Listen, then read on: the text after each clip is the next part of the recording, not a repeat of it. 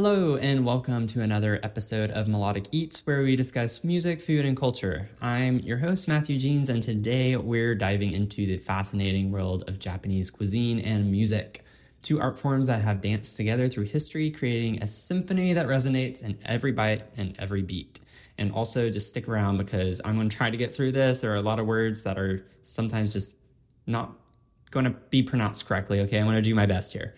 But before we dive in, I just kind of want to show a little bit of my background in that my first exposure to sushi, because I feel like most people just think sushi immediately whenever they think of Japanese food. Probably not everyone. I think of ramen oftentimes, but I digress.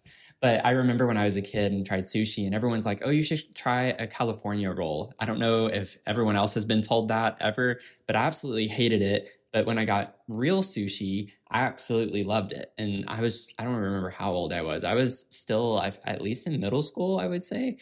But I love sushi. I love spicy anything, but like spicy tuna, spicy yellowtail. Those are two of my go-tos.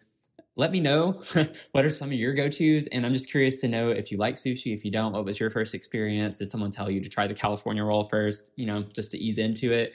I don't give that advice. I didn't like California rolls, but anyways, stories aside, today's episode isn't just about food or music. It's about the beautiful way they intertwine in Japanese culture. From the serene rituals of tea ceremonies to the vibrant beats of taiko drums, we're about to explore how these elements blend to create experiences that are as enriching and fulfilling as they are delicious and melodious. So grab your chopsticks, tune your senses, and let's embark on this cultural odyssey. Let's first delve deeper into the world of Japanese cuisine. So each dish is really a brushstroke of history, every flavor an echo of the past. Japanese food, or wasoku, isn't just sustenance, it's a cultural expression that is richly woven into the threads of tradition and innovation, painting a picture of Japan's soul on a canvas of a global cuisine. So let's get into the historical roots briefly. As we peel back the layers of time, our first taste of history brings us to the spiritual influences that have seasoned the essence of Japanese cooking. With the arrival of Buddhism, a tapestry of vegetarianism was woven into the fabric of Japan. And this wasn't just a dietary change, it was a philosophical revolution that championed harmony with all living things. So imagine ancient chefs akin to alchemists transforming tofu into delectable bites and seaweeds into savory delights. And yes, I did intentionally make that rhyme. Their kitchens are brimming with the fragrance of innovation. On the flip side, Shintoism's deep-rooted belief in the kami, the spirits residing in nature, brought about a profound respect for the ingredients themselves. It's a respect that goes beyond the taste, delving into the very soul of the food. The Shinto practice of offering the most fresh and pure items to the gods at shrines has mirrored itself to the Japanese plate. When you partake in a simple bowl of miso soup, every sip is steeped in these ancient traditions, a communion with centuries of spiritual and cultural evolution. So let's quickly go over the seasonality and aesthetics, that art of presentation. We eat with our eyes first.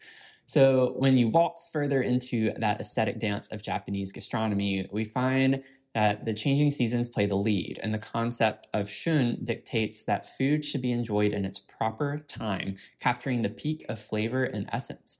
This respect for seasonality is not just about sourcing the freshest ingredients, it's about celebrating the transient beauty of nature, which is a nod to the Buddhist mindfulness of the present. I really find that quite fascinating because I think we take a lot of things for granted, obviously, in our food system.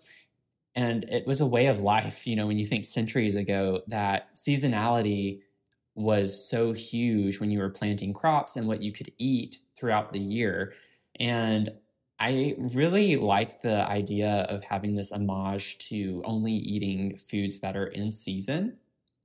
And I think that's too why the pricing structure for some certain foods are more, expensive when they're out of season, etc. So it's even just, I think, a more costly way of eating and living and saving a little bit of money is if you eat more seasonally, you'll likely save a little bit more money from that standpoint. But I do like the idea, whenever it comes to fall, everyone's all about pumpkin, for instance. Like, I feel like that's probably the biggest craze we have here in America that we eat seasonally, are pumpkin-flavored things in the fall. But anyways, back to Japan, the act of eating is elevated to an art form where the visual appeal of a dish sets the stage for its consumption. So again, I'm going to try my best here. The philosophy of Mide Tabaru, question mark, translates to a dining experience that's a feast for the eyes as much as for the palate. So picture the delicate slices of sashimi, or how I like to say sashimis. If you watch Letterkenny, you understand sushis and sashimis. They're hues as vibrant as the petals of cherry blossoms in the spring. I live in DC, so I'm all about cherry blossoms, and that's actually coming up here in the next month and a half. So super excited about that. I'm just like getting off track a lot.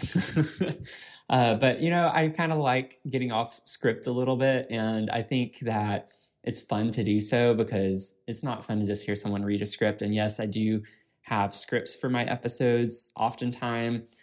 And, I think it just keeps me on track more so because I do want these to be melodic bites. That's the name of the podcast. I don't want episodes to be much longer than 20 minutes, like tops.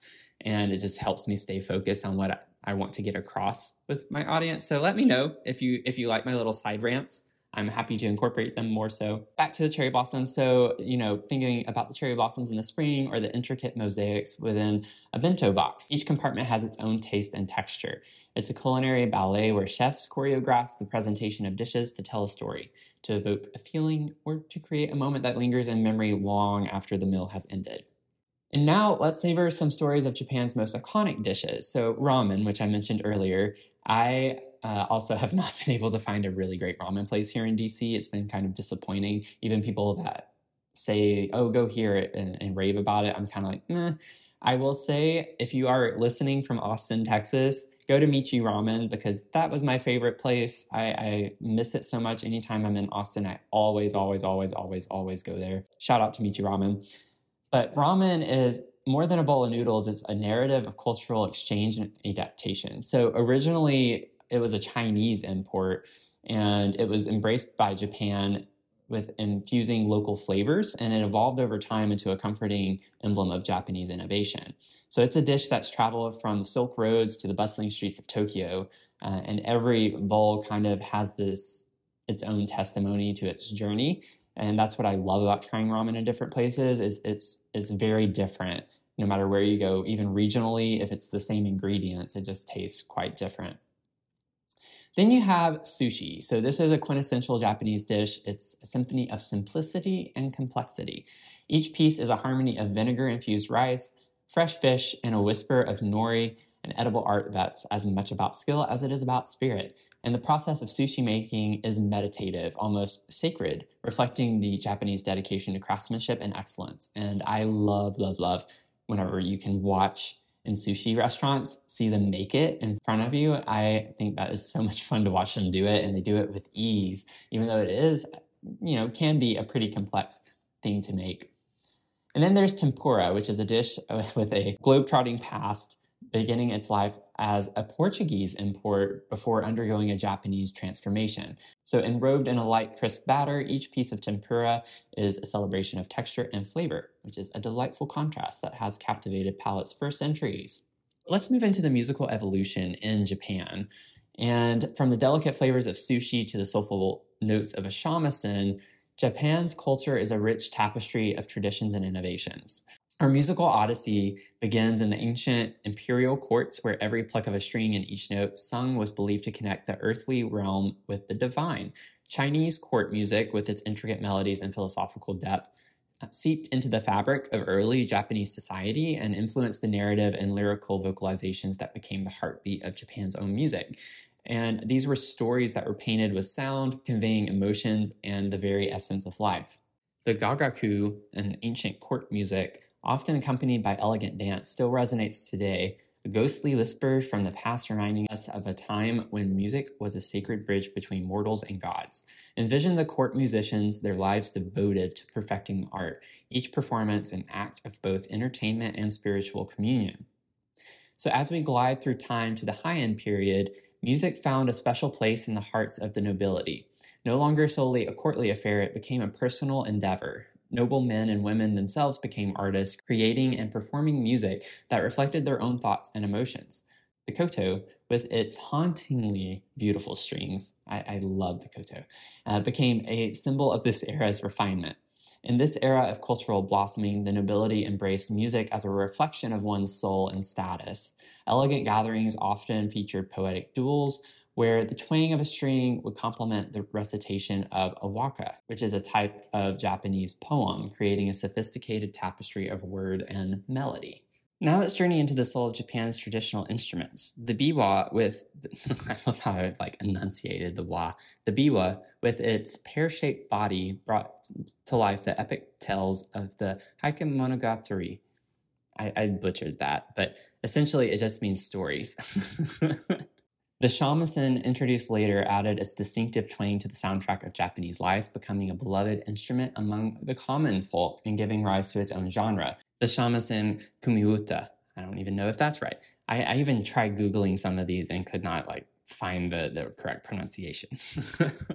But perhaps nothing evokes the essence of traditional Japan like the soul-stirring sounds of the koto. Each pluck of its strings is a step back in time, a note that carries with it centuries of history and emotion, allowing us to feel the breeze of ancient Japan with its timeless melodies. With the Meiji Restoration, a new movement began. As Western music flowed into Japan, it mingled with the traditional sounds, creating an exciting new soundscape. Imagine a shamisen strumming alongside a jazz band or a koto weaving its melodies through an orchestral suite. This was a period of innovation where composers like, sorry if I butcher the names, Rintaro Taki and Michio Miyagi stretched the boundaries of Japanese music, blending the old with the new, and in doing so, gave it a new voice that resonated across the world.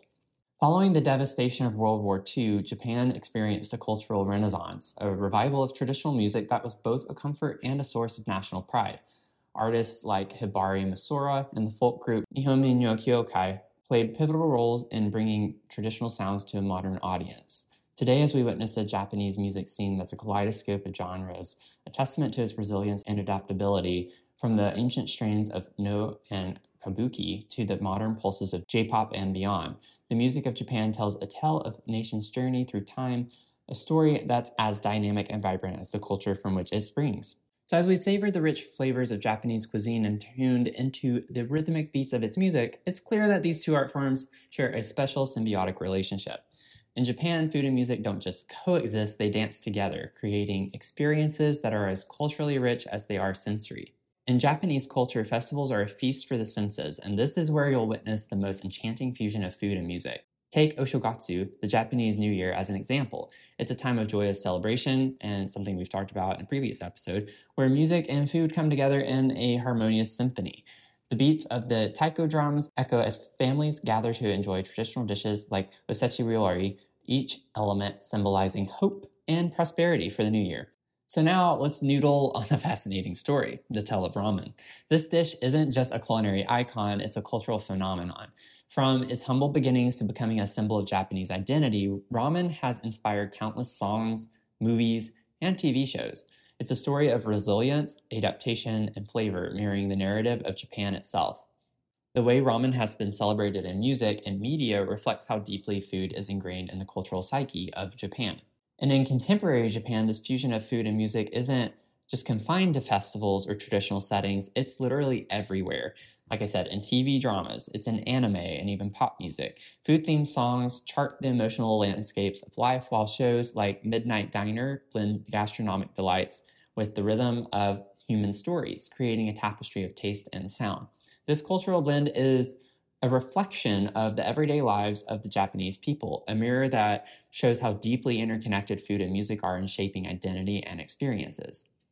So as we reach the end of today's culinary and musical journey, it's clear that the flavors of Japan and its melodies are more than culture itself. They're narratives of history, emotion, and identity. Each dish, each tune tells a story, and together they compose what I like to call the symphony of Japanese life.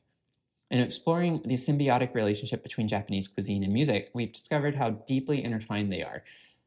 They're truly integral to understanding the Japanese spirit, which is a spirit that celebrates the beauty of nature, the rhythm of the seasons, and the joy of life's simple pleasures. Whether it's the meticulous preparation of a sushi roll, echoing the precision of a shamisen player, or the communal joy of festival where music and food unite everyone, these experiences remind us that the heart of culture lies a shared human experience. As we conclude the episode, I can't help but feel excited for the next adventure, so stay tuned and we'll be exploring the enchanting world of street foods across the globe and the rhythms that keep the night markets alive. Thank you for joining me. I hope this episode's given you a taste and a tune of Japan that you'll carry with you. And I have more detailed information on the blog over at melodiceats.com, so you can find those there. Just search Japan in the search bar. I'm sure they'll pop up. So I hope you've enjoyed this journey, and feel free to share your own experiences of food and music in the comments. I'd love to read some of them, feature them in an episode, discuss things at length. If you have any questions or have any topic ideas you want me to dive into from this episode, by all means, I am open to suggestions. So anyway, again, I'm Matthew Jeans, and until next time, keep your beats tasty and your eats in tune.